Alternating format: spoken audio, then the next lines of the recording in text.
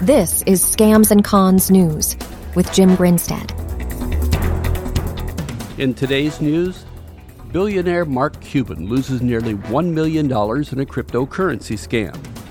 An artificially created voice tried to rob money from banks, but we begin with the story of a Florida school principal who gave away $100,000 to a scammer pretending to be Elon Musk. When exposed, parents called for Dr. Jan McGee to be fired. WESH was at the meeting. McGee says she spent months talking to someone she thought was Elon Musk. She was hoping to get the space pioneer to invest millions in the school in exchange for a $100,000 upfront investment. The school's business manager got wind of what happened and canceled the check before it was cashed. But tonight, at a sometimes chaotic and packed school board meeting, other school administrators say McGee was repeatedly warned it was a scam and laid out other issues they say led to a toxic work environment. A Florida man called his bank about a major cash transfer he was planning to make. Once he worked out the details, he called the bank again, trying to change the arrangements. But instead of the customer, the bank heard an AI voice, which had been cloned from the customer's voice. Fortunately, the bank caught the fraud before anything happened, but experts say it's a scam that's happening more frequently. A representative of the firm Pindrop, which monitors the audio traffic for many of the largest U.S. banks, said the number of such scams and their sophistication has been growing. Pindrop officials say individual banks received 1,000 to 10,000 calls a year. Some of our listeners have been skeptical about whether squatters can take over someone's home, and there's nothing police can do about it. CBS Chicago spoke with Darthula Young, who experienced it firsthand. You're calling the police? The irony here on Wentworth. What are you doing there with those scissors?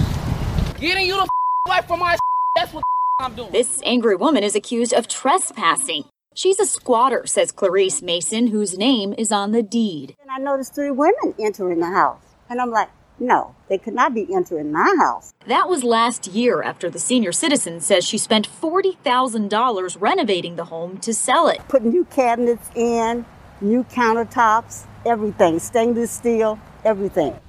It's unclear how the uninvited guests got into the house, but they showed the homeowner this lease. Clarice says it's fake. Her attempts to evict them didn't go well. She says that it's not your home. I don't give a what she say. I'm in there. As outrageous as this situation seems, an eviction attorney I spoke with says Clarice is not alone. Squatters are technically protected under the governor's eviction moratorium. Police came to the scene and said it was a civil, not a criminal matter, and it would have to be taken to civil court. Police left without making any arrests. This is Scams and Cons News. Billionaire Mark Cuban fell for a cryptocurrency scam that reportedly cost him nearly $1 million. Cuban said he mistakenly selected and downloaded a fraudulent version of popular crypto wallet MetaMask, which gave scammers access to some of his crypto holdings. A blockchain analyst posted screenshots indicating that the funds were being drained from a wallet called Mark Cuban 2 after it had been inactive for more than 150 days. Fox 17 in Austin says police cracked a major fraud ring.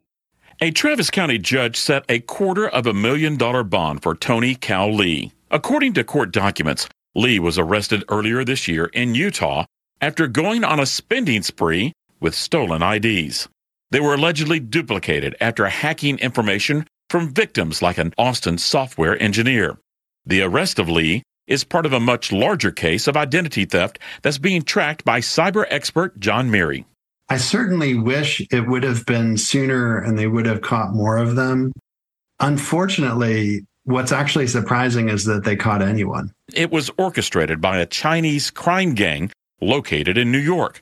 The stolen personal information, according to McCraw, made it possible for the gang to fool the state into sending them more than 3,000 Texas driver's licenses, fake renewals, which were then duplicated into fake IDs. According to court documents, investigators found 1,273 Texas driver's licenses at 3 addresses in Oklahoma linked to Tony Cal Lee. And the telephone scammer didn't win a prize when he found himself live on the air of an Edmonton, Alberta radio station called The Bear. It's the Jess Jackson Show. When it comes to scammers on my phone, I'm usually pretty strict. I do not answer the phone and I immediately block the number. But it's a different story when it's not my phone. When it's the bear's phone, that's when I can mess with them, right? Hi, the bear. Hello. Hi. We are calling from Online Listing Group because your Google business listing needs attention. Oh, my God. If you are the business owner, press 1 now to verify or update your information. Press... Hi, thanks for holding. Am I speaking with the owner? Yeah, you betcha. All right, is this the studio contest line? Did I win? No. Why not? Because. What are you calling for? I'm just calling about your Google listing, but you're good, buddy. Have a great day. Bye.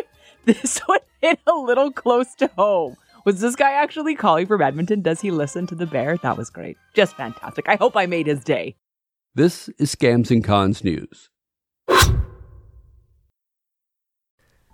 From DNA testing to the Dixie Mafia, Crime Capsule brings you new stories of true crime in American history. I'm your host, Benjamin Morris. Join us for exclusive interviews with authors from Arcadia Publishing, writing the hottest books on the most chilling stories of our country's past.